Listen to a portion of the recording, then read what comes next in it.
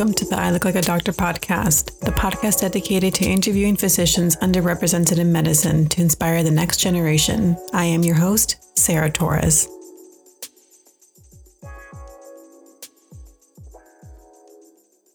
On this week's episode, we have Dr. Crystal Jimenez and Dr. Miguel Alvarez Estrada. They are a married couple and family medicine physicians at the Scripps Mercy Chula Vista Family Medicine Residency Program.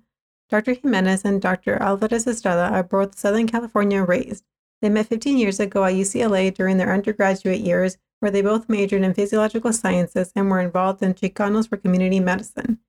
They attended medical school at UC Irvine and graduated from the Program in Medical Education for the Latino Community, or PRIME-LC for short. Through this dual degree program, Dr. Jimenez earned a Master of Science in Translational Research, and Dr. Alvarez Estrada earned a Master of Business Administration. Dr. Jimenez and Dr. Alvarez Estrada couples matched into the Scripps Family Medicine Residency Program, where they have been practicing full-spectrum family medicine, including obstetrics, inpatient medicine, and outpatient care through San Ysidro Health, a network of FQHCs along the San Diego-Tijuana border. They have a shared passion for community medicine, border health, women's health, mentorship, and academic medicine.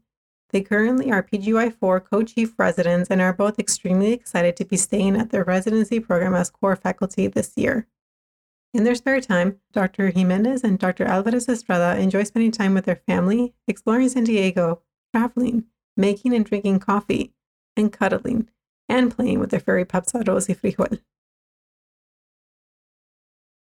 Hi, Dr. Jimenez and Dr. Alvarez. How are you? We're doing well, Sarah. How are you? I'm very well. Thank you for asking. I'm so happy to have you on the podcast. Well, thank you so much for inviting us. We're very excited. I mean, you both have, I don't even know much about your backgrounds, but I'm so excited to hear more about it. But just like the fact that you two went to medical school together, went to residency together, like that's just so unique in its own. And I think that, and also just given the fact that you both are from underrepresented backgrounds in medicine. So, I mean, what a challenging hurdle to get over and to like be in the positions that you are now. And then now with the news that you just, shared with me a little bit ago that you're faculty soon. That's just amazing. So with that being said, I would like to just hear a little bit more about your backgrounds. Whoever would like to start first. Definitely. And thank you for having us, Sarah. And I know we met years ago when you were an undergrad. So it's so nice to see you now as a medical student and to see things go full circle and what you're doing with the I Look Like a Doctor podcast. This is amazing. So thank you for having us. Oh, thank you. I think it's just very much needed, like, so that everybody can like hear each other's stories and know that like not every person's path is going to look the same, and it definitely can be done. So thank you so much for taking time out of your day to share a part of your story with us. Oh, of course. I'll let ladies go first. You want to share your background first? So I was born in the San Fernando Valley in Los Angeles, California. My parents are originally from Mexico and immigrated here. I have an older brother. So we were raised in the Valley with very strong, work ethic and conviction for higher education. My parents always worked extremely hard to make sure that my brother and I had a good life and education. And we moved eventually to Diamond Bar, which is very different experience than living in the San Fernando Valley. And I think that move, that transition in my upbringing really started to impact the way that I saw society, right? The way that I saw how, especially healthcare affected our community and specifically my family, seeing how my family's, personal health outcomes differed from, the ones that were my family that was still living in the Valley versus us that we were fortunate to now have, more opportunities and more resources.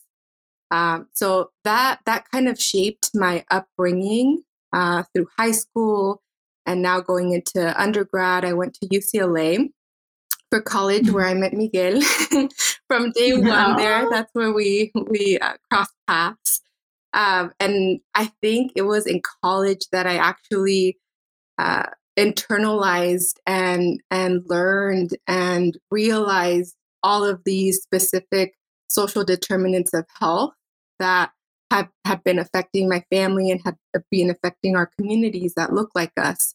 And through involvement with groups like CCM, Chicanos for Community Medicine, I felt so fortunate to be able to participate in projects and learn more about our realities in medicine. From there, I got connected to a lot of mentors and a lot of other programs that really guided me throughout the way. I was able to work at Olivia UCLA through the emergency medicine department as a clinical care or clinical research coordinator. It was an amazing time working with that group there. And fortunately, eventually was accepted into medical school and went to UC Irvine as part of the PrimeLC program, which was an amazing program in itself. And we could talk hours about PrimeLC itself. And then from there, matched into Scripps Chula Vista Family Medicine residency, where we are now. And Miguel and I are fourth-year chief residents and staying on as faculty next year as well. And I'm sure Miguel has a similar story after our crossed path, or after our paths crossed. But I'll have him share his story. Yeah, like Crystal said, there will be a lot of similarities more so after undergraduate. But for me, kind of my background, I was born in El Grullo, Jalisco, which is a very small rural town in Jalisco, Mexico, where my parents actually currently live now. They moved back to live there permanently once I started college. So it's been about 12 to 13 years that they live there. And I only grew up there for 2 to 3 years because at that time, my parents permanently migrated to Monrovia, which is just a few miles east of LA. So I was about 2, 3 years old when I first came to the US. And I'm the youngest of 4, so 2 older sisters and an older brother. And then my 2 parents who only got to 2nd grade in their ranchito back in Jalisco. So they just knew that if you work hard and you give it all you got, that's what they wanted to offer us, their children. So in coming to the US and what's the notorious and infamous American dream, they knew that if they worked hard to provide for us, they really wanted to make sure that we had the opportunity to obtain a career. So from day one that I can remember, working hard was always, it was kind of the expected, and going to school and giving it our 100%. So we grew up in Monrovia and fortunate to have my siblings as somewhat role models. But we, amongst us 4, just kind of relied on each other because, again, my parents did not know, first of all, English or what it was like to go to middle school, high school, even apply to college. They were there, though, at all times to support us and motivate us, which I'm very, very happy about. And obviously, along my educational route, working hard to also make money was very important. So I remember from 6 years old, going with my tío, my dad, vecinos to work with gardening. And eventually I started to have my own little homes in our neighborhood where I did some gardening work for extra money. And also... I'm so sorry. No worries. Oh, that was my kitty. That was my that's cat. so cute. I don't even know how she got in here. Okay, I'm so sorry. No worries. We have our 2 dogs, which they are always growling. So no worries. We completely understand. We should have ended that part. I'm sorry, but you want to take up where No. That's totally fine. It makes it more interactive and exciting. Your cat wants to participate too. Yeah, she's like, "What are you doing? Who are you talking to?" She felt my pain of working in the garden. So yeah, that was my early childhood, working hard while still going to school. And I actually had an interesting transition because from middle school to high school, living in Monrovia, I actually moved to Rancho Cucamonga, which is in some ways similar to Demon very affluent, very great schools, very different neighborhood from where I grew up during elementary and middle school. And it was this interesting trade-off because we lived on top of a barn where my dad's boss offered free housing for us. And that's how we were able to actually afford living there. But it came with the kind of trade-off of working their barn, taking care of the horses, cleaning. My mom was cleaning their huge home. That was like her full-time job. But very fortunate because obviously the high school was, or prepared me very well. That's where I learned what SAT was. That's what I learned. That's where I learned what what the process was to apply for college through all the other my classmates. So that put me in a very, very fortunate position to prepare me for college, which is where I was then accepted into UCLA. And during that transition, my older siblings, all three of them, in what we call in Spanish, se fueron de la casa, or they left home without permission. They eventually had their own families, but now we're all together. But that was a stressful period because I started to see my siblings just leave home. Some went to college, some don't. Many, many family challenges that I faced, but I stuck around with my parents until I got into UCLA. They saw me there for the first quarter, and then afterwards, me being the youngest one and all the kids leaving the nest, as they say, they moved back to Jalisco. So that was challenging during undergrad because I was very close to my parents, more so my mom.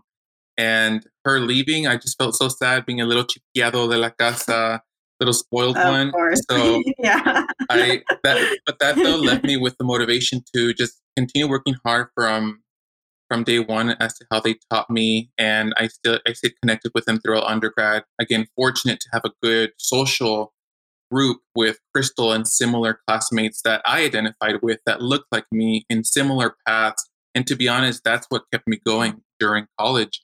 Yeah. And developed this strong network, mentors, organizations, because otherwise being alone, especially in a large university, it is extremely overwhelming.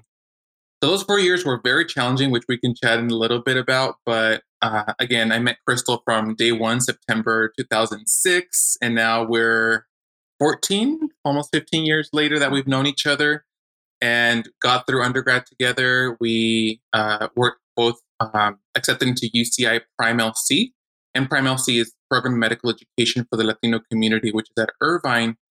Interesting though, I did apply 1 year before Crystal. So I was a first year when she was completing her post-bac program. Then when I was a second year med student, that's when she was a first year. So throughout medical school, we were a year apart until the master's year where we kind of caught up. Since I did a 2-year MBA and Crystal did her 1 year master's. From there on out, it was nice because we were finally on the same page. We were able to couples match into our family medicine program at Scripps Chula Vista. Residency for 3 years and now 4th-year chief together. So it's incredible that we all, after all that we've been through, both as initially as friends, then as a couple, undergrad, medical school, residency chief here, and now as future faculty, we've learned so much about each other, so much personally, as a couple, as professionals in the medical field. So it's been an amazing opportunity with nothing that I look back and regret, and just so fortunate. Very long answer. No, that's like you touched on so many like important topics. I think that I wanted to kind of like delve into. Okay, so like the first one I wanted to touch on is like, you know, our upbringing, or at least like I kind of grew up a little bit similar to you, in the sense that I like my parents also immigrated here, and they, you know, do everything that they did everything they can. They still do to provide for us financially, to support us in every way that they can. But at the end of the day, you know, they send us to school, but they don't know, you know, what does it take to go to then an undergrad, and then like forget about medical school. You just have to figure it out like on your own. And so I think that was really, really great that you touched on how you moving to like a more, I guess, affluent community is what actually helped prepare you to apply to college and everything. And like in retrospect, when I think back on it, I was like, wow, like I think I was just fortunate enough, like in the fact that like I applied to one school only. I only applied because I didn't know. I applied to California State University, Fullerton, and at the time, they had like a, I guess like a connection with Catella High School, which is in Anaheim. And basically, if you had like a certain GPA, a certain score on your standardized exams, like you were basically an automatic in. And like I was thinking about that as you were speaking, and I'm like, wow, like I really, you know, am fortunate that I was able to go and then just kind of like figure it all out while I was in college. And I am sure that there is like a lot of students out there that probably share that same sentiment. And the fact that they have to figure it out. And like, I guess what I also wanted to go into there, like how did you start to kind of like figure it out in undergrad? Like you said, you found your tribe, and how did you do that? I think in part it was some opportunities that were brought up to us, out of fortune. I think, like you've been mentioning, I think that's a common thread in all three of us, that we've had those fortunate opportunities to have more resources or more help. So I think on one end was taking those opportunities whenever they were faced in front of us. The other was literally and proactively looking for people that looked like us and that spoke our language, that came from communities that we came from.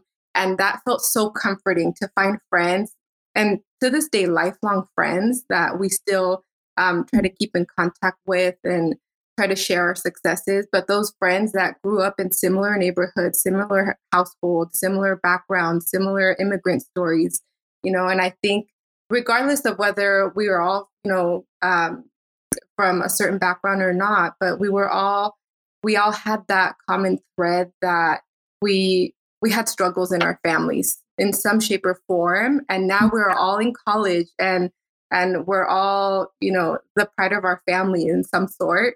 And so that community that we built with our friends helped us stay accountable to each other so that we could still stay accountable to our families in a sense.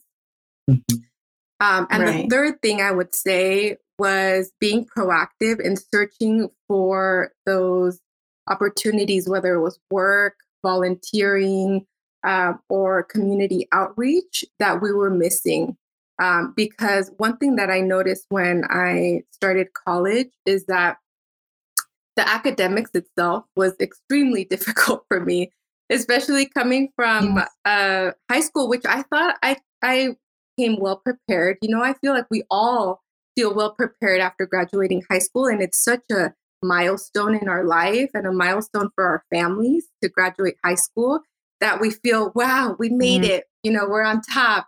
Yeah. And then I got to college, and that was a rude awakening for me, that college is, filled with the best of the best as well. And it's very rigorous, very challenging, and you feel like a small fish in a big pond, And so on one end, academics and the logistical studying and going to class and going to work groups and study groups, to me, I know that was my role as a student during that period of my life, but it didn't fulfill me.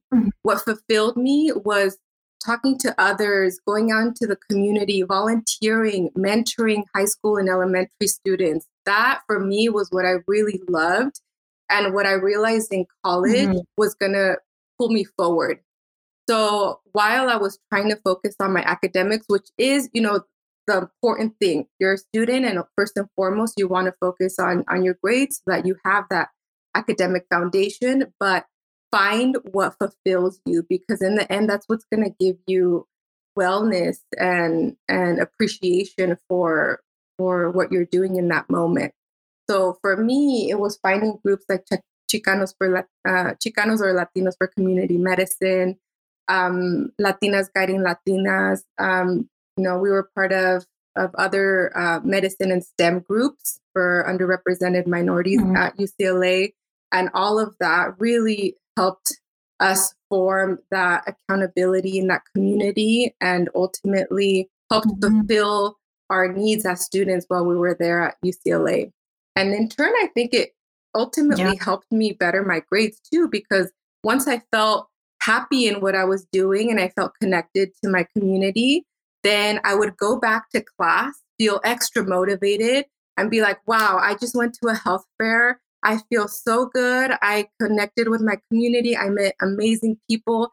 I'm going to come back to my class and I'm going to do the best that I can in my class so that I can move forward and ultimately accomplish that dream of mine to become a doctor, so that I could come back full circle to it. Right. No, and that's completely true. And the reason why I asked that question, and I'm so glad that you touched upon like the organizations and such, and like finding finding what makes you happy, connecting with your community, and finding your purpose, right? Because that's ultimately what's going to get you through not only undergrad, but also medical school. You got to hold on to that, and residency. Like the training just only gets harder along this path, and so you have to like find that and hold on to that. And so I talk to a lot of like pre-medical students, and it makes me so sad sometimes when I talk to them. They're like, I just feel so alone, and I don't know what I'm doing, and and I can completely empathize with that, because I feel that I was there once before, and I know what it feels like.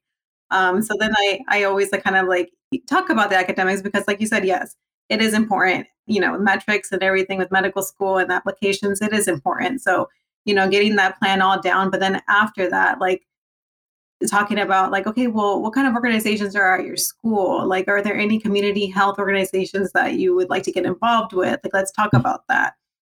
And so, and oftentimes like, they're like, oh, I didn't even like think about that. And I didn't even think to come and like, look at these things. And I'm like, yeah, like, like if this is what you want to do, this is kind of like how you need to go about it, and how you can, do it for not only for your application and all that, but like wellness, and to be committed to what you're doing. So I'm glad that you touched upon that a little. I think from there, I would like to kind of touch also upon how your experience was in medical school. Like you said, you were part of the Prime LC program, so you kind of like found your tribe there, or automatically just by default, right? By going into the program. I also talked to a lot of medical students who like, say like they moved from like state to state, and then automatically feel like they have to kind of like go through that whole process again of trying to find their tribe and find people whose values resonate with their own. And sometimes there might not be enough representation of students like us or faculty like us. So I don't know if that's something that you've experienced in medical school, or if you've worked with residents who kind of had that experience, and then now maybe once they come to your program and they think like, wow, like finally I'm home, finally I'm with my community, and this is what I want to do. It's a really good point, because again, going back to the theme or idea of fortune, the fact that we got accepted into Prime LC was such a fulfilling and like a happy moment, because we knew from the beginning that getting to this program was fulfilled a mission, or aligned with our mission of how we envision ourselves as physicians in the future, meaning serving medically underserved, particularly Latino underserved communities. So having been accepted into Prime LC, even from day one, which is that summer immersion component, you are literally surrounded with your cohort, which varies in size, with people who got accepted into this program because their mission clearly aligned with that of the program. So we were assured, and like so happy that everywhere I looked, even if I physically identified with them or not, the fact that they were there for the purpose of being trained to be physician advocates and leaders was so reassuring. So throughout the 5-6 years of medical school being part of this program, we were surrounded by people every day in, day out, who we knew were there for us, with us, and for our patients in our community.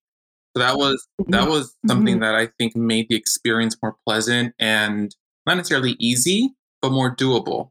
And so when you add the natural hardships of medical school, rotations, exams, the fact that you're in this environment that is so supportive and warm and familial, like we call it La Familia, it just makes it that much more doable. Yeah. Now, putting myself outside of that, if I did not have that support, I can only imagine that internal kind of not either fear or anxiety or desperation to look for that group that will support you, that tribe. So there have been many residents that went to medical schools where they literally did not have diversity, right? To be frankly honest. And so you either push through alone, which is not a good thing, or you literally find other people through organizations that will naturally lead you and make bonds with people who do feel or think the same, to start developing those groups, because you at least need someone as a classmate and mentor to get you through, because medicine and the career is a team-based career. And so it's so important to start that way from day one. So I don't know if you've heard of other applicants or medical students who experience that. Exactly. I think it's more common than than we speak of it. And it, again, going back to the thread that we were fortunate to be a part of a group like Primal C, but I wish Prime could be a part of every single medical school, because I think ultimately it's needed everywhere to have that commonality and that focus on underserved medicine and really reaching out to our local communities. But until that day happens, then we really have to secure that medical students, and particularly, students of color, feel welcomed and feel needed and appreciated, so that we can retain and improve our numbers within our healthcare pipeline and workforce. And I appreciate organizations that we've been involved with, like Latino Medical Student Association, or LMSA, Student National Medical Association, or SNMA. These are powerful national organizations that focus on student retention and for training of physician leaders that come from backgrounds like ours. So I think it's super important to find your local chapters or find your local groups to join and participate in their community outreach, participate in their policy and advocacy efforts, and that really augments to the medical training that you receive. And one thing to add about too, sorry. Go ahead. That's great when there are pre-existing or existing organizations in the medical school, for example. But when there isn't, it's much more challenging. So one thing that we can encourage is, like Crystal was saying earlier, to be proactive and reach out to other states, because LMSA is nationwide, for example, SNMA as well, APAMSA, regardless of the organization, form those networks. And now that we have the pandemic, it made us really savvy in networking out virtually. Right? Oh my gosh. My quality of life improved so much more. Exactly. We bond more through all these virtual platforms. Yeah. But that way you can maybe even start your own chapter. We've met many applicants that are now residents who started an LMSA chapter, who started an SNMA chapter because it did not exist. And they identified that as a strength for not only their medical school, but also a sustainable thing for their well-being. So that's one thing that we do encourage. If you notice something is missing within your medical school or even undergrad, like gather a team or start with yourself and reach out to build your team to get to establishing it. Completely agree, 100%. Exactly what you said is actually what was my experience with it. Because when I got here to the Midwest, to the Medical College of Wisconsin, there was an LMSA already established and SNMA as well. There just wasn't that many people in them because, again, unfortunately, there wasn't that many Latinx students in general. Because of that, there wasn't that much awareness of the organization in general within the school. And so then in my class, there was actually a good amount of Latinx, individuals in there. And so we kind of all got together and just blew it up the most that we could our year as members, and then the following year as executive board members. And it just has continued on. And then, like you mentioned again, with the pandemic, we always joke around we went viral because then we just started doing so many events over Zoom and everything, and to get the student body involved. And honestly, Zoom is just so much easier for a medical student than to having to make that plan to okay, I got to go to school here, and it just helps you with your time management skills. I feel much more. So I feel the participation, even though it is over Zoom, it still is there.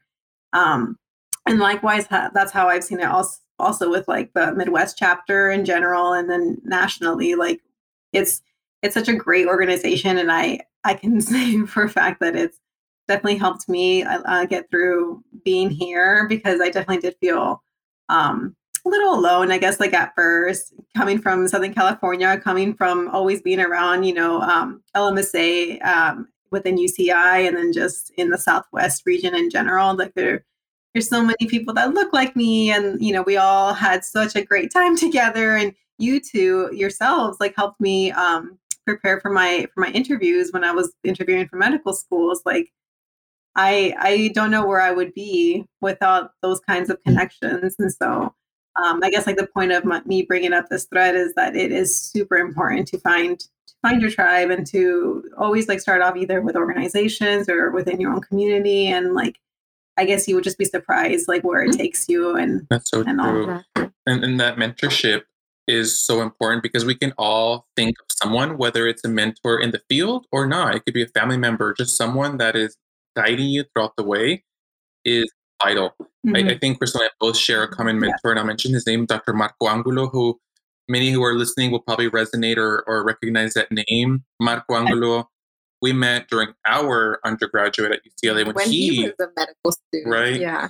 And oh my gosh, yes, I didn't know that. He was in LMSA, and it was at an LMSA conference where he gave at least me a mock interview.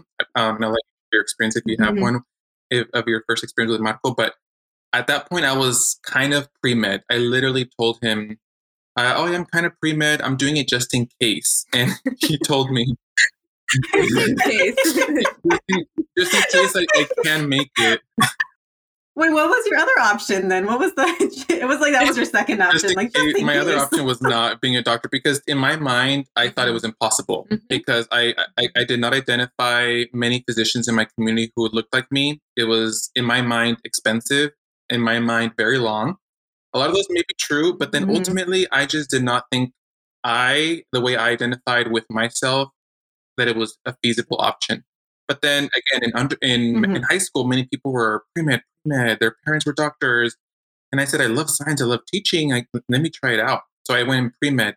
So after the mock interview, he gave me feedback and then ultimately asked me, so why do you want to be a doctor? And I'm like, well, right now I'm kind of pre-med. He's like, no. Do you want to be a doctor, yes or no? And I said, I do. He's like, well, then you are going to be a doctor. And then that literally, like, I remember exactly where I was sitting at UCLA with Marco. And from that day forward, he gave me that confidence to move forward despite the challenge that I did face and also the successes.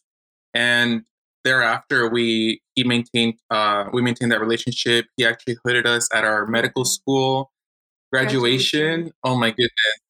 Oh my gosh. That's like he's such a treasure. Yes. Yeah.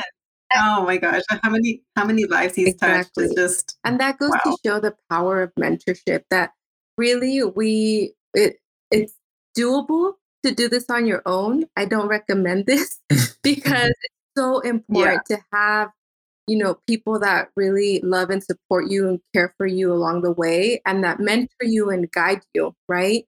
Like Miguel was saying, whether it's formal mentorship or whether it's informal mentorship, or a family member, a colleague, somebody that you look up to and that you could check in with, and that helps guide you throughout your medical school or medical journey period, right?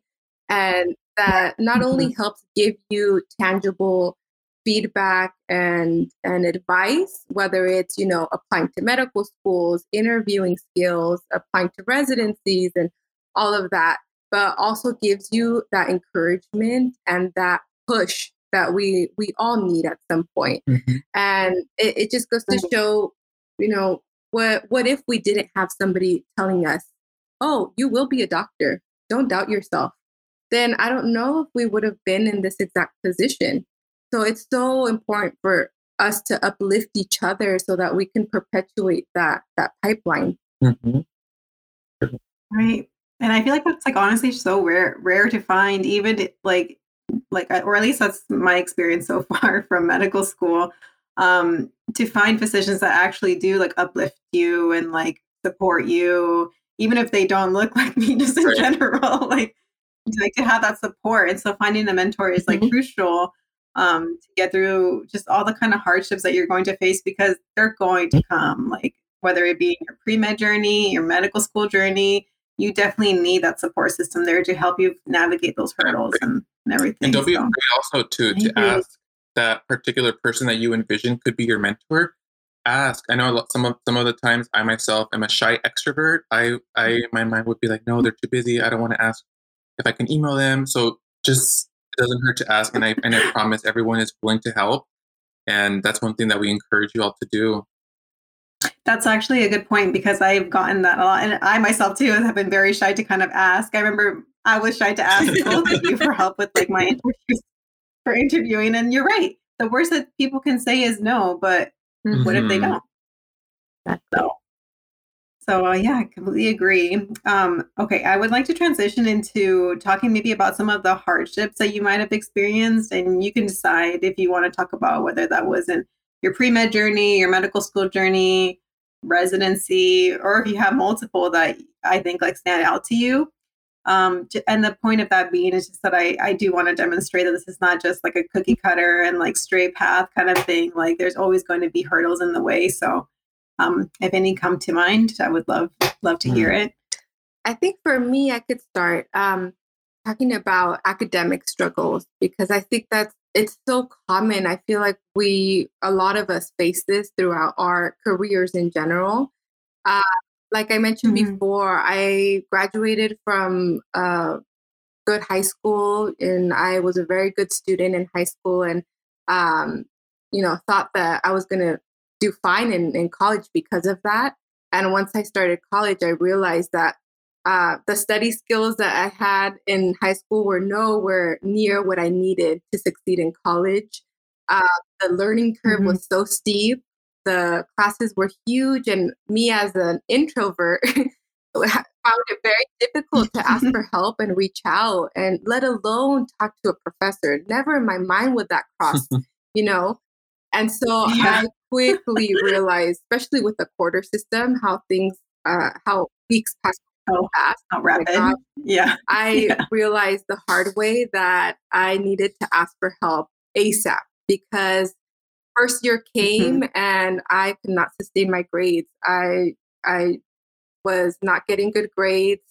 I was struggling. I wasn't retaining information, and I just felt like this wasn't working out for me. And at that point, I suffered a lot from insecurity, and I felt last year I felt so good going into UCLA, like I was gonna totally accomplish this, and now I don't think I can. I don't think I could go through this, and I felt very insecure and doubted myself a lot.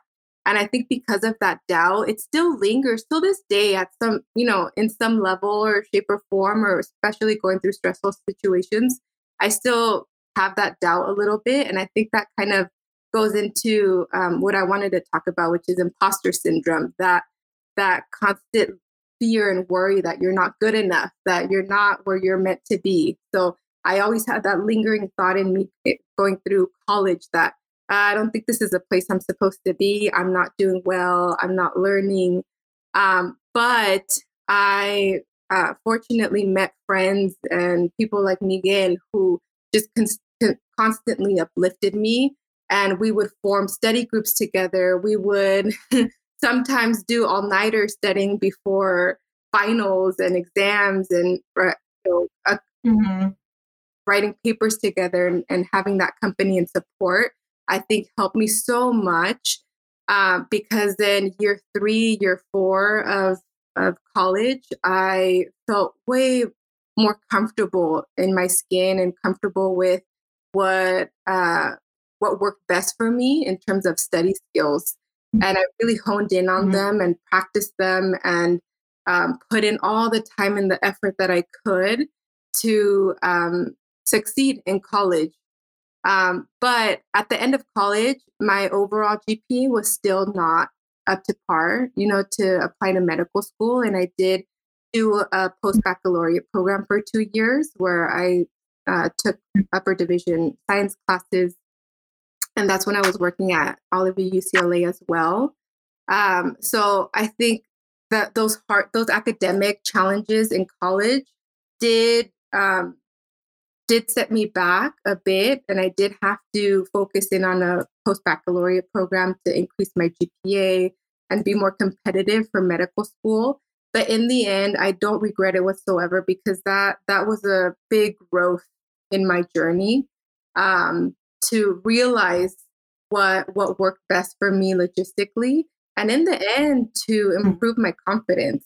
Because now, over a decade later, I'm in a position where I utilize that same strength that I feel like I started developing in college through medical school when I also faced, those challenges.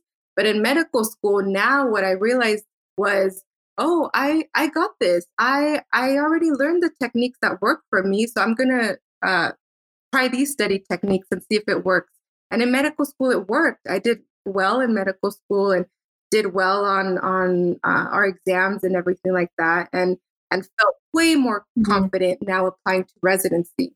So I think that personal growth really changed my perspective on myself and gave me more confidence.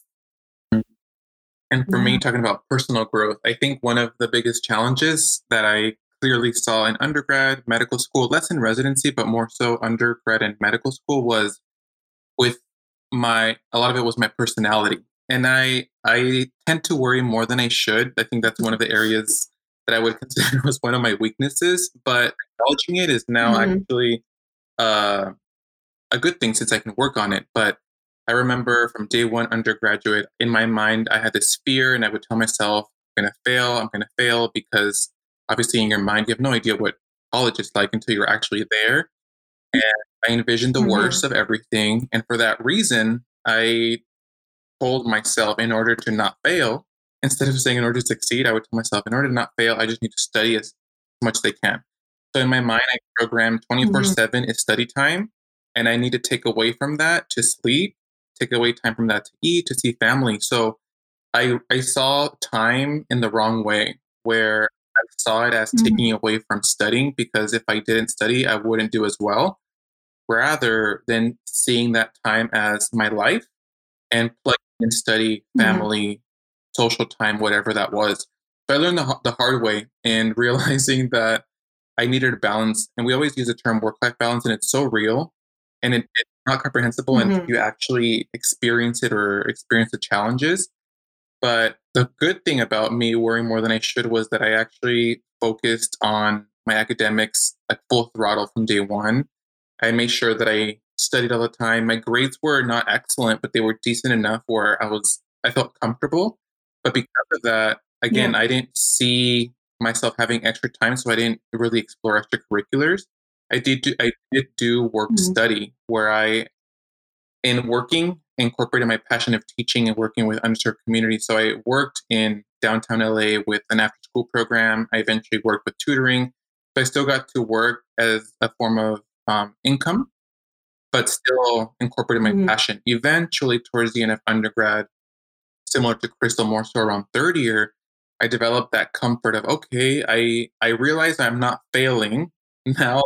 Actually enjoy more of myself, the experience, do what makes me happy, extracurricular. So it was this gradual transition throughout college.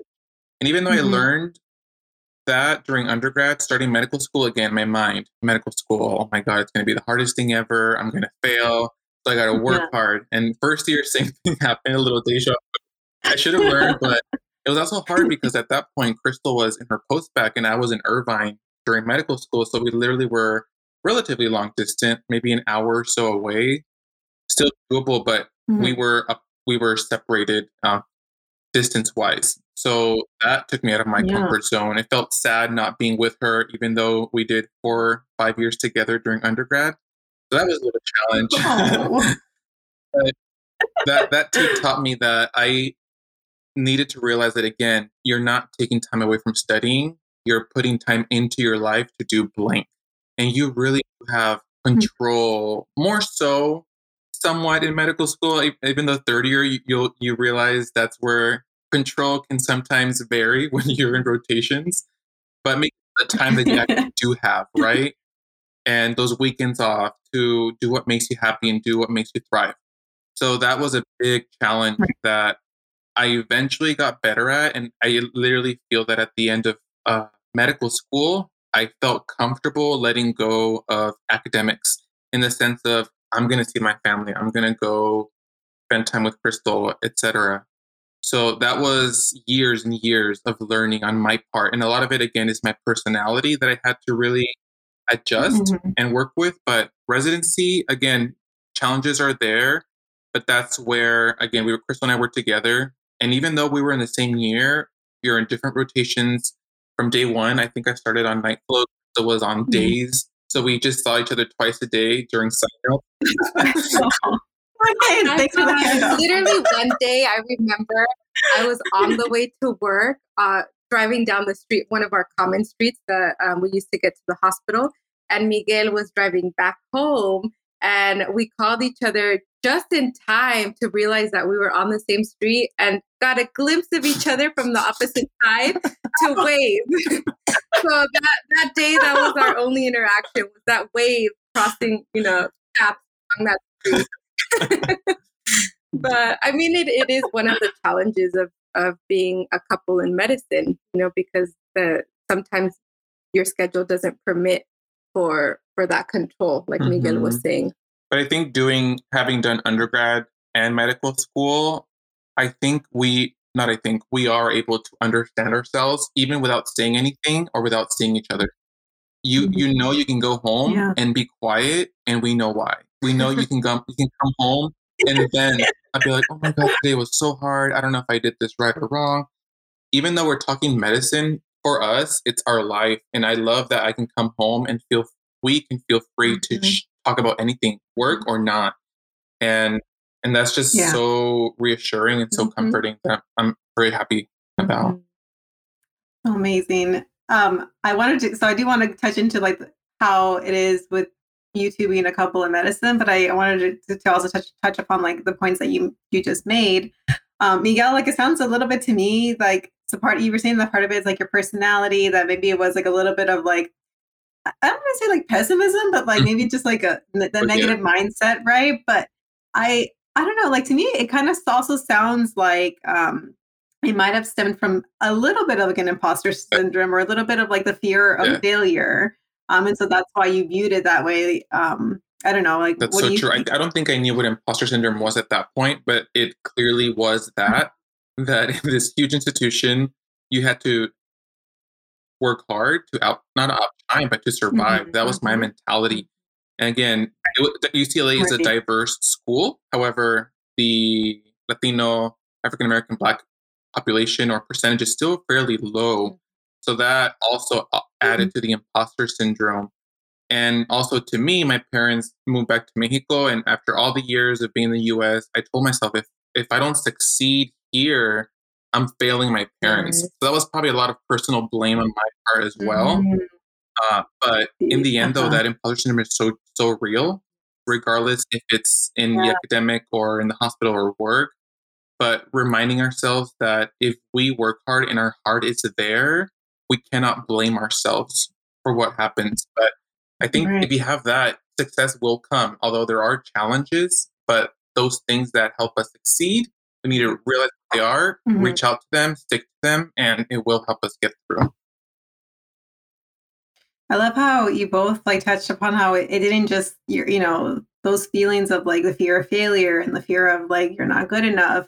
Like with you, Crystal, they don't just go away. Like you need like that, right? Like you need to take the time and like years to build that confidence to feel like, okay, you know what, actually I do got this. Like I can do this. And I'm so glad that you like touched upon it and spoke about how and when you kind of like made that realization for yourselves that, okay, it's going to be okay. I'm actually I'm doing this. Exactly.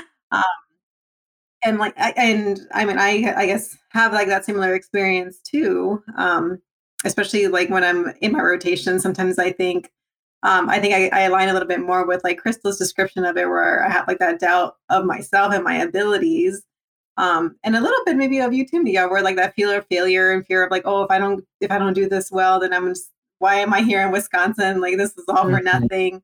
And I just have to like push through it. So it's like every time I do a presentation to an attending, I'm like, oh my God, like I just like pick it apart in my head. Like, was that even good enough? Like, did I sound weird? And and I don't know if like any other students have that kind of analyzation of their own presentations like I do. But I think for me, like it just goes like so deep back into like how I was brought up and like I want to make my parents proud, my family proud, my community proud. And so like, it just feels like so much weight on your shoulders.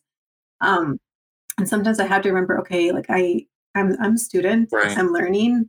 Let me just take this off because I don't need all this pressure on me. Like just come and do what you need to do and to get through it. And to add on to that, Sarah, I think aside from those layers of stress that you were talking about, I think also going through higher education, going through college and medical school, always needing to be, better or needing to be noticed or, look at my application. I'm applying to medical school. Like, that constant mentality of I need to get to some place. I need somebody to notice me. I need to get in.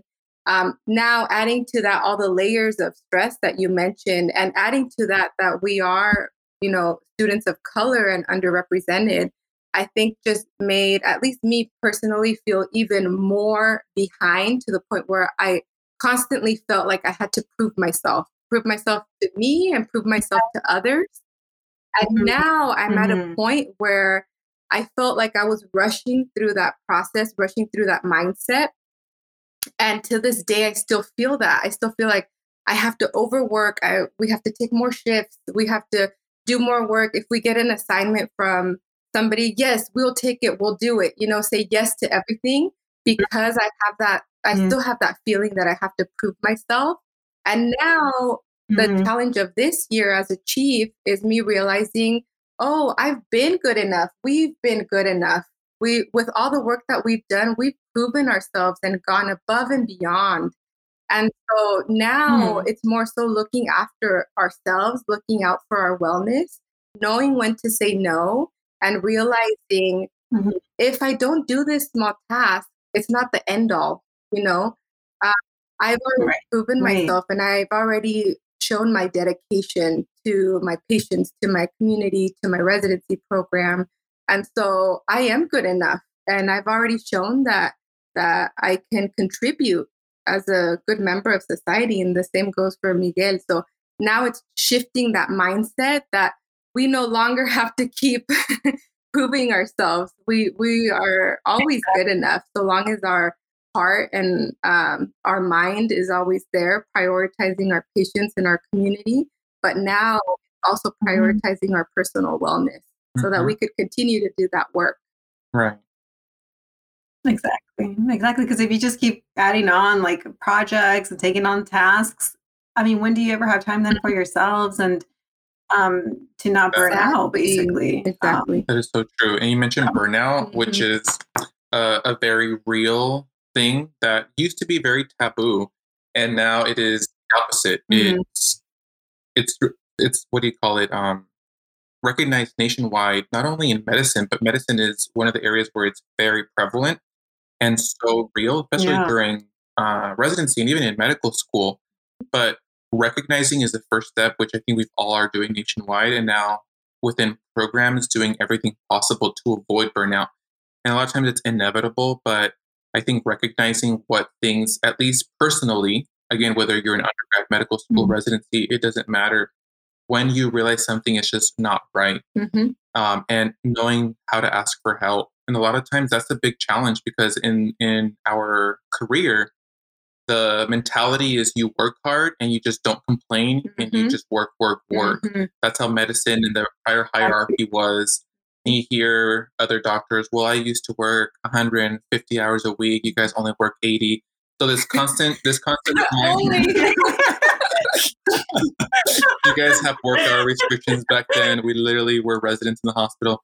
So in our minds, we're like, well, we have it easy then. I can't complain, right? I must do it all. Especially with our backgrounds too, coming from immigrant families who always taught us, don't complain, work hard, you got this, keep going. So we still have that mindset. Okay, I won't complain. We have it good. Exactly. And I think that's what contributed a lot to a moment during my second year in residency where I clearly burnt out and I did not ask for help because that was just my mind, my personality that you don't ask for help until other people did not ask me for permission if they could help. They were like, Miguel, we know something's wrong. We're going to help you. So I got help with call coverage, and it was incredible to to see people that recognize when something's not right and that they help you and how much of a difference it makes. And when someone does that for you, you then realize how you can then help someone else. So us as individuals in this very rigorous but rewarding career, that's so important to recognize first yourself when you notice things are a little bit different and you might be reaching a point of burnout, or your classmates, your family, somebody else, because that's so important. And we want to make sure we do everything to avoid it. Could you talk a little bit about like what is it that they noticed in you that was different and that maybe you didn't notice in And actually yourself? Crystal was there too. Or Crystal, have you noticed it too? Yeah, I was one of the senior residents on the team, and it was just on inpatient medicine. We're obviously working. And I think one of the big things that contributed to it was we as interns work with certain senior residents, and you realize what things are helpful and what things you realize they would have done for you. So when you became a senior, when I was the second year, I try to embody everything to be the perfect senior to help my interns. So because of that, I overexerted myself. I was doing a lot more than I should have. And I was there, you're working like 14 hours a day. And also the responsibility as a senior is stress on you. So I just kind of became this body and just absent. I would just look absently, that emotional. I don't know how you describe it. I was emotionally absent in a lot of things. And they would ask exactly, like, how are you doing? And I would be like, I'm fine. And people who know me, I'm a little crazy and loud and very, very extroverted, very energetic. So those are key things when someone's just not themselves, right? Yeah, it was odd. Sometimes you would catch him like staring at the wall, and you're like, Miguel, are you okay? He's like, yeah, which is very odd. So whenever you start seeing odd behavior from someone, you question whether they really are okay. Yeah. So it was nice when they sought out, and then you break down, you cry. And sometimes crying is so healing. It is. Exactly. It is. It's a necessity. On your own with somebody else. So that was such a great learning experience. And I share that with a lot of applicants too, to be honest and transparent that you are faced with challenges, but that people are there to help you. And it was like from my co-resident, like Crystal, to the chiefs, to the faculty who reached out to help. So that was such a wonderful experience. That is amazing. And honestly, that's probably like really unique because I feel like I don't really like see that kind of like camaraderie like within medicine. Not often. It's like very, very rare. I feel that people recognize it first off. And then like all band together to kind of address it and help each other out. Even though like how you said, medicine is a team sport. So if one of us is down, like we have to kind of like pick up the pieces and like, do what we can to make sure that person's okay. So then that we can all continue working efficiently as a team. Yeah. So thanks for sharing that part. I wanted to touch on maybe just like a little bit of your experience as a couple going through medical school and residency, and then going through the match process too. I don't know if there's any kind of like tidbits that you can share. Definitely. Yeah. I'll go first. I think it's been so wonderful, especially because we started from the beginning, literally out of high school, met each other in the beginning of college. So we really worked well together from the get-go, from studying together, going through courses together. We majored in the same major, physiological sciences. We did the same activities in college. So we were basically the same. We merged into the same person from the beginning. And it's just so, it just goes to show how I truly believe in the power of soulmates, in that we met because we truly aligned in that sense, and kind of our souls kind of just merged from when we met, because we each have our own very unique personalities. Like we mentioned, Miguel is very extroverted, loud, hilarious, loves to make people laugh. I'm more introverted. I love to listen to people. Very patient. And so we complement each other. They're very well. But at the same time, we have that same like-mindedness and mission in terms of our lifelong goals. So to go through college together was so amazing. And we each had our hardships, like we mentioned earlier, but we helped each other through them. We were there for each other through thick and thin, and through med school as well. In medical school, it was a bit of its own challenge because we were offset by a year. Miguel had started medical school first, so we were going through medical school at a different pace. So while Miguel was going through his third year rotations, I was going through my second year rotations and going through step 1 studying. And so we were kind of on different levels of our medical school training, which made things difficult in our respective timeframes, right? Because third year is challenging in its own way, but step 1 studying is challenging in its own way as well. So once we went into our master's programs and were able to align, that's when we decided this is actually what's best for our future, to be able to be together on the same page, on the same wavelength, and try to match the same year so that we could go through residency together. And I think choosing our path through the match was even more, it was easier for us because of that same like-mindedness. We both realized that we loved family medicine, that we loved every aspect of full spectrum care, from taking care of babies to pregnancy, labor and delivery, inpatient medicine, everything. We loved it.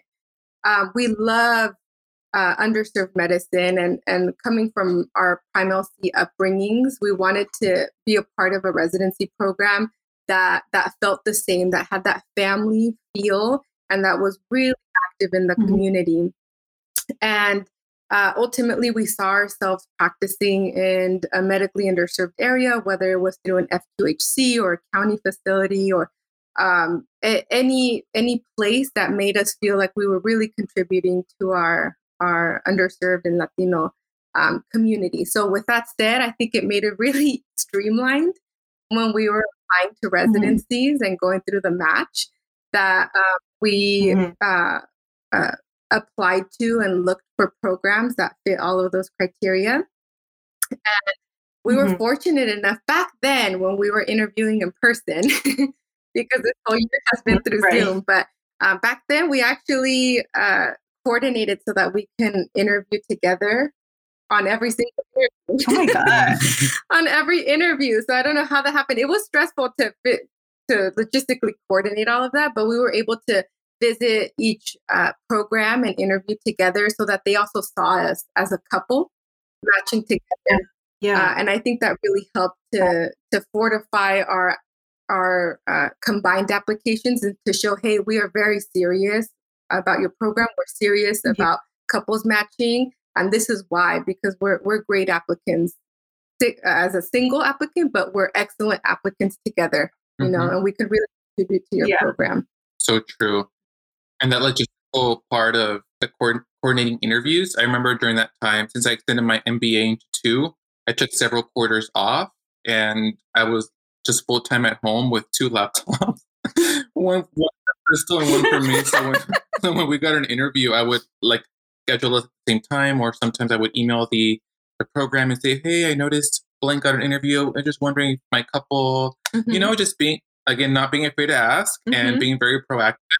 Again, and we were fortunate in every single interview we did interview as a couple. And like Crystal said, recognizing how you as an individual, what your strengths are, what your areas of development are, and then what you can offer as a couple, because you are ultimately reviewed as an individual, but then you recognize you're a couple as well. So if you kind of build and recognize what makes you individually and as a couple strong, that's how you can kind of leverage those things. So it was a stressful period, but since we knew exactly what we liked and we did not have conflicts amongst each other, or lo que sea, so we just kind of matched our rank list identical all the way down, and all we knew was that as long as we're together, that's where we want to be. And we were just so fortunate that where we wanted to be is where we ended up here at Chula Vista.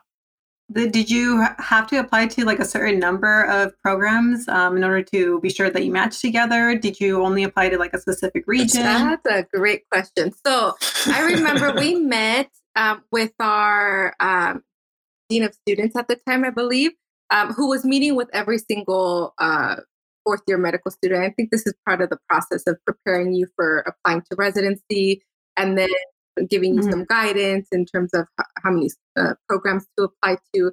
And when we sat down together as a couple, I remember this person mentioned, "Oh, you're going through the couples match. I would apply to at least 40 programs." And we were like, "What? Why would we apply to 40 programs? We're both going into family medicine. That's a lot of money. A lot of money and traveling and cost, and not to mention a lot of coordination. I mean, you're still going through medical school. You're still a fourth year medical student, so you have to coordinate all of the days you have to take off for interviewing. And some schools are not as lenient as others. There's schools that give you some leeway time. Like UC Irvine was very generous in that sense that they gave us some time off to focus on interviewing, but not all schools are like that. And so you have to take into consideration cost, time, your effort. Interviewing is a lot of work and a lot of effort too.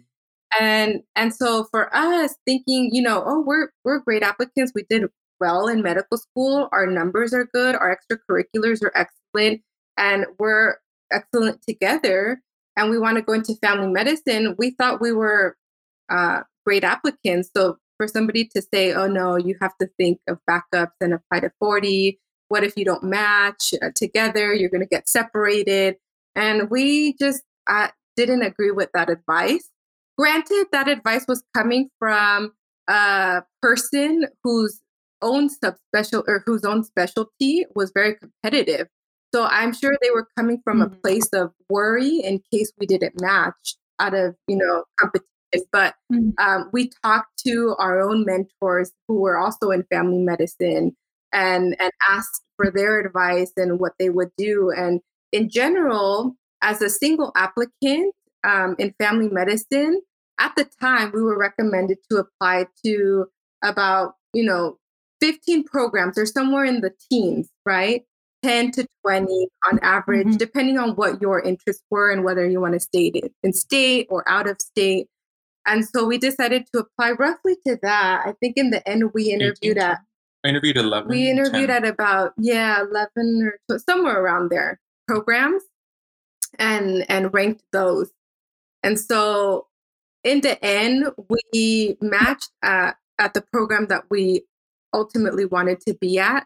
And we both stayed together, which I think speaks to going back when we started the process of applying, that we did feel confident and comfortable applying together and as a couple. And we thought that we would succeed through the year. And obviously, there's always going to be some advice that doesn't sit well with you, but always ask for more feedback, ask for a second opinion, and reach out to those people that are in the specialty that you want to go into for more detailed advice. I agree.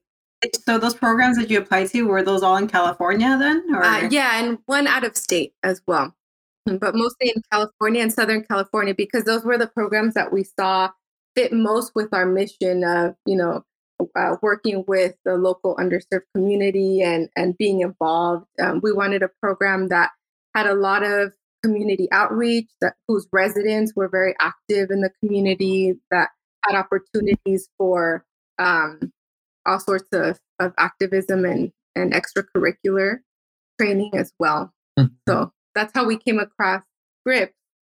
And I was lucky enough to do a fourth year sub-I when I was in medical school. We had heard lots of great things about this program from our friends and past Prime LC alumni. And so I did a sub-I as a fourth year and absolutely loved it. I fell in love with the program, with its people, with the community. The faculty and staff and residents were so welcoming, so amazing. It felt like home. And so I came home and told Miguel all about it. I completely raved and said, you're going to love it. This is where I feel like we fit in best. I think that's a really great transition for, because one of my questions that I wanted to ask you was about the family medicine residency at Scripps. And since you are going to both be on faculty, I think who better to ask than fresh new faculty about the program. So if you want to kind of share a little bit about the program, and you've already shared throughout the the interview so much about it, and it sounds like such a great program. But I guess like just whatever else you haven't already said, but overall, I am getting the gist that it is an amazing program. It's such a wonderful program. And like Crystal said, we heard about it by word of mouth. I, to be honest, had no idea where Chula Vista was when I was in medical school. But all the UCI alumni were Scripps Chula Vista, Scripps Chula Vista. So then, obviously, after Crystal did a sub-I and now having done the program, it is so evident how this program embodies everything that it is.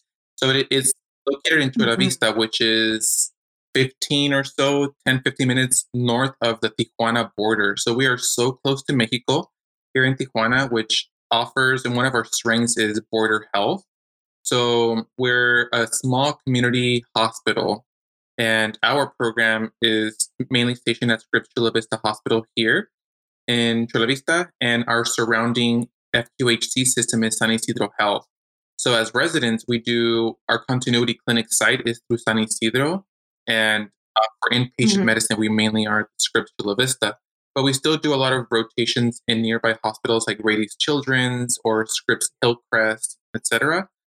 But in essence, it's the 3-year family medicine program, community-based, full spectrum, and you get a strong OB women's health experience. Whether residents are passionate about it or not, you still get an extremely well training, a really good training in obstetrics. Low risk, but we still do high risk with our community OB as well. Another huge strength of our program is the community-based aspect. Starting from day one, your first rotation is community medicine, and you and your cohort, similar to Prime LC, that summer where you just bond. It's a month of bonding, happiness, transition, celebration. You have that as a resident. Happiness. As a resident from day one, you just meet your cohort, you're bonding, you have community tours, you learn what resources you have in your surrounding clinics. You start with one patient in your clinic, then the next week you go to 2. It's this amazing sense of transition that was so reassuring and comforting, because I would have been terrified from day one starting in the hospital. So that was a great transition point in that emphasis of community medicine. And then also for us, what we needed and must have was medically underserved, particularly Latino community. And Chula Vista is that. Again, the border is a few miles south. People either live here and work in Tijuana, or they live in Tijuana and work here. So you have that binational health. A lot of our patients are monolingual Spanish speaking, many uninsured, a large Medi-Cal population. FQHC, it's like boom, boom, boom. We checked our boxes down. And then the other thing was the mentorship and community outreach. When we interviewed, we were very strategic and purposeful in asking what type of outreach opportunities do you have as a resident? And here, not only do you have time for outreach, but it's in your curriculum, whether it's going to a clinic in Tijuana, whether you go to elementary, middle school, or high school for, nutrition topics, sexual health talks. It's in your rotations for you to go and do these things that we always crave doing in our extracurriculars. So the fact that the program emphasized that in the curriculum was so reassuring, and on our side to say, wow, they value it, and that means a lot. And then they're not only like speaking it, they put it in paper, it's in there, like there's proof that they actually, do value it, what they're actually. And so that's great. Ultimately, I feel like residency training should be tailored to what you feel you need for your future career goals. So however you envision yourself practicing after residency, look for a residency program that gives you those tools so that you have those to practice with. So for example, knowing that we wanted to work with an FQHC, well, of course, we want to work with a residency program that works in an FQHC so that we start acquiring those skills of how to navigate an FQHC system, how to find resources for uninsured patients, how to, form our network so that we're better clinicians for our patients. But also, if we envision ourselves being physician leaders and advocates in our community, incorporating, these outreach opportunities into our curriculum facilitates that. So I think that's so, so important that if you foresee yourself being one of those physicians who, aside from having your own practice, you're also active and, part of committees and part of the community, then you need that training in residency too, to start that movement going and start kick off your training in that sense. Mm-hmm. For me also, it's the mentors that you work with and look up to, the faculty, the staff, the alumni. What do they look like? How are they practicing now? Because that could be kind of a reflection of where you're going to be in their shoes. Mm-hmm.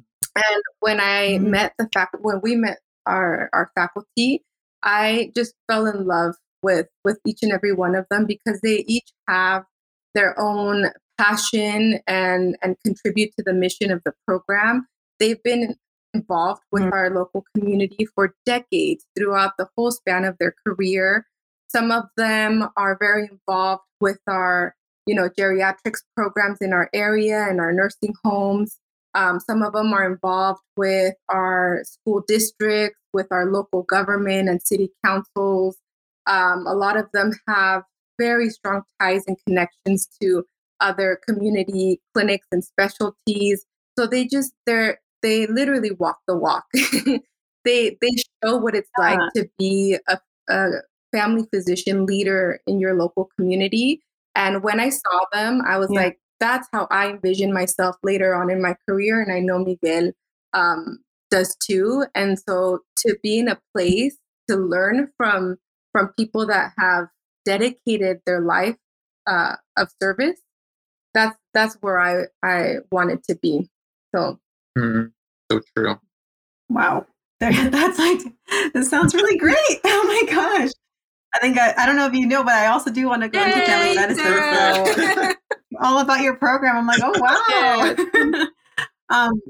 The Border Health. So is that like a clinic that you have already set up there, or how does that work? It's HFIT, which is Health Frontiers in Tijuana, and that's been going on for many years as well. An established curriculum. As residents, we go down once a month. We used to, prior to the pandemic, literally walk across the border. It's within a few blocks of the actual border. And for that morning on a Saturday, we provide pretty much medical care to or any patients in that area. Many of them who are homeless, or a lot of Haitian refugees. A lot of big refugee population. Mm-hmm. So in a way, it is in some form of continuity, because we do see patients who come regularly. They do have that clinic. It's a soup kitchen. They do have that clinic weekly, but we as residents go once a month. And now, even though we don't cross the border physically, we still have virtual Zoom meetings where we can still participate in the clinic with the doctor that is down in Tijuana. So that is one continuity site. And then for that month of community medicine, prior to the first month of your intern year, we also go to San Quintin, which is another well-established location just in Baja California, where we work with pretty much, every year is a little bit different, but we work with the community center there. We do talks with either promotoras or the community. We volunteer at the clinic there. And it's also a great time also to continue bonding with your cohort and the faculty.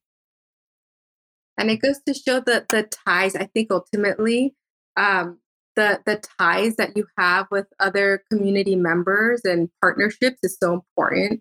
So, for example, HFIT is a collaboration between UCSD Public Health undergraduate program and also UABC, the Universidad de Baja California in Tijuana.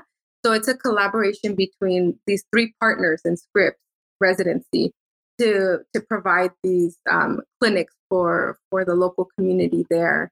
And with San Quintin is about 5 to 6 hours south of the border.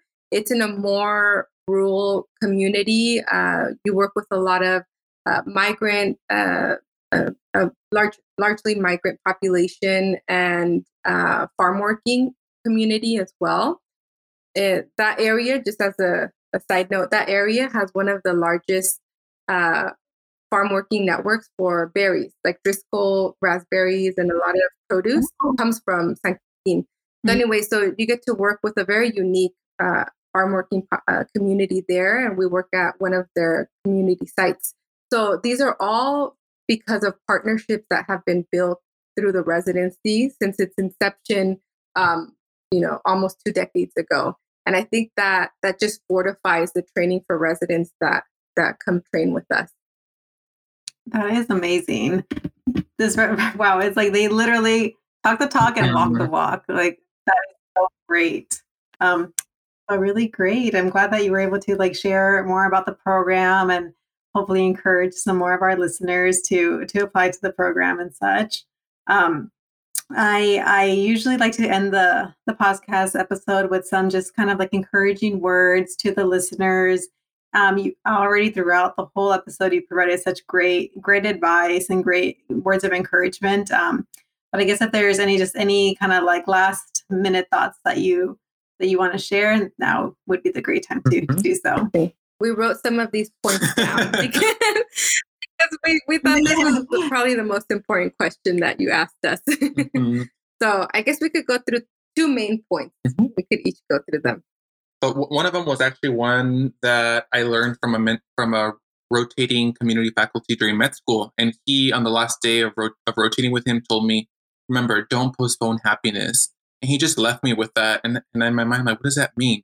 But later on, you realize that a lot of times in our journey, we at various points are waiting for something to be done to then finally be happy and relax and celebrate. After step 1, I'll get to finally see my family. After blank, I'll finally be able to do this. And I think one thing I learned throughout this whole process that I'm still trying to apply is not to wait for a particular moment or day to be happy. And it doesn't mean, of course, like every day I'm going to go on vacation, but it's like mentally reward yourself with happiness that you have completed something or accomplished something, whether it's a rotation, like I finished my surgery rotation, or today I finished a long call that was challenging. I need to reward myself with something as opposed to waiting for those milestones that could delay that innate feeling of fulfillment and happiness. It sometimes can harm us to delay that. So, of course, when you do reach a milestone, you have time off, and that's when we can finally travel. Hopefully, we can physically travel soon. But that's one thing that I think is important to keep in mind, because this path is lifelong, regardless of what stage you're in. And moments are challenging at various times. Life happens, especially now with the pandemic. It is extremely hard. With many of our essentially families, friends being affected. So being well from the get-go is so important, and realizing that where you are, focusing on those fortunes and being grateful for the things that we do have. For example, one of our major decisions during our career was figuring out when we wanted to get married. And we were engaged for 6 years because we're yes. Oh my God. We were engaged for a long time, basically through med school, and kept trying to figure out, well, when is a good time? Should we wait until after steps? Should we wait until after this? We ultimately ended up getting married just right before graduation, during 4th year of medical school at the very end. And at that point, we still also probably questioned, should we wait till after residency? But then we felt ready. We felt content in that point of our lives that we wanted to get married. We wanted our families to be with us, and we got married and never regretted it. It was probably the best day of our lives so far, and the highlight of our year that year, and till this day. So in that moment, we decided we do not want to postpone happiness. We may not have all the money to upfront a wedding right now, and yes, I won't lie that we were in debt for quite a bit throughout intern year, but it was post-wedding debt, and many people might be like, well, that's totally not worth it, but in our minds it was worth it at that time. And eventually we got through that debt, and now are in a stable situation where we can go and think of the next milestone in our life or the next thing that we want to accomplish together as a family. So with that said, it's so important to, whenever you feel ready and you feel like it's going to bring you fulfillment and happiness, do it in that moment. And the other thing that we wanted to mention is that know that you're unique. Know that you have a set of qualities and have something to give to our community. And a lot of times we go through our careers thinking that we're not unique, that we're not special, that I'm trying to, get noticed. I want people to see me, but people are seeing you. You are unique. And embrace all of those qualities that you have that really bring something to the table and ultimately are going to be a change in our community and for your own patients. Embrace all of the uniqueness that you have to offer and use that as your motivation. Don't change or don't doubt yourself.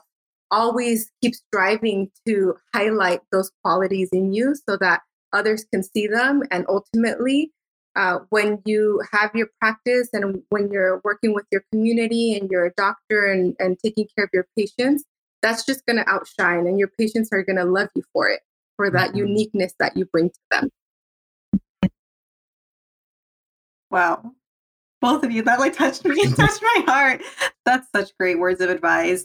And I, as you were talking through them, I was just reflecting on my own, I definitely have had those instances where I'm okay, after this, I'm going to do this. And it's just if you keep doing that, you're just eventually never going to do anything that makes you happy because there's always going to be something else that you have to do. Unfortunately, on this path is just the way it is. So those are really great words of advice. And with that said, paying it forward to others too and uplifting each other and noticing those unique qualities in your colleagues and somebody else and letting them know, hey, you are excellent at this. Your patients are going to love you for that, and saying the same to ourselves. I have this quality. I'm a great listener. And you know what? I bring such a great listening quality to my patient encounters. My patients really appreciate that about me. So find those unique qualities about yourself and highlight them. Yeah. And I love the title of your podcast, I Look Like a Doctor. It reminds me of a particular moment in intern year where I was at one of the hospitals, outside hospitals, rotating. And again, the whole imposter syndrome, I saw myself walking down the hall in those fishbowl mirrors with my white coat, just con el viento swaying. And I was like, oh my God, I'm a doctor. Even though I doubt myself and I'm afraid, but I am a doctor right now and I will be. And you too, Crystal, the other day, you had a moment walking in labor and delivery where you... Oh, yeah. It was such a surreal moment. So when I was in high school, I used to volunteer at a maternity ward. I used to stock the formulas in the mother-baby unit. And for me, it was such a great time because I would see babies in the nursery and it was just so fulfilling. And at that moment during that time is when I realized I wanted to go into healthcare and become a doctor specifically. And now, years later, over a decade later, going through all of the work and the effort, the tears, the blood, the sweat, everything that you go through to become a doctor, a lot of times we forget it because we're in the rush of the moment. I need to get to the next step. I need to get to residency. I need to graduate residency. I have all these calls. And the other day, we practiced OB, labor and delivery. And I was walking through the halls to get to a patient room. And I just got this huge sense of deja vu.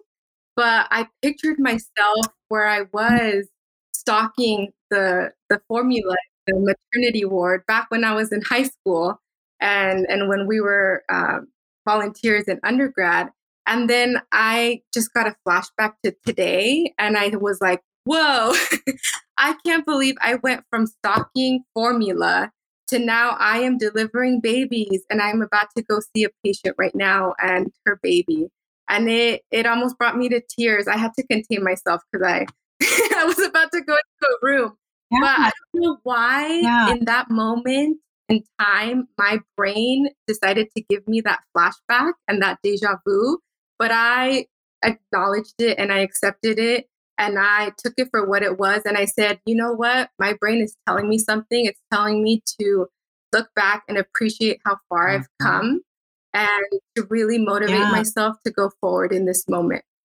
So true. Appreciate yourself. And when you see yourself in the mirror, you if you want to be a doctor, and unlike me, I'm kind of pre-med. If you know you want to be a doctor, do it. You look in the mirror and tell yourself that you look like one and you will be one. Appreciate everything that you've done. Thank you both so much for joining us on this episode today.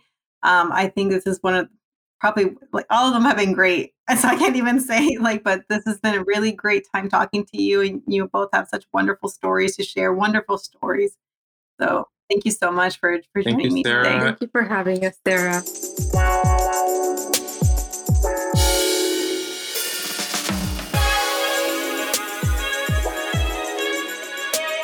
Thank you so much for listening to the I Look Like a Doctor podcast. If you would be so kind as to leave us a review on your listening platform, it would really help us to get the show out to more people. As a special incentive, if you have a question for the next physician guest or myself, feel free to leave that question in your review, or as an alternative, you can also screenshot your review and email that to ilooklikeadoctor@gmail.com along with your question. Thank you.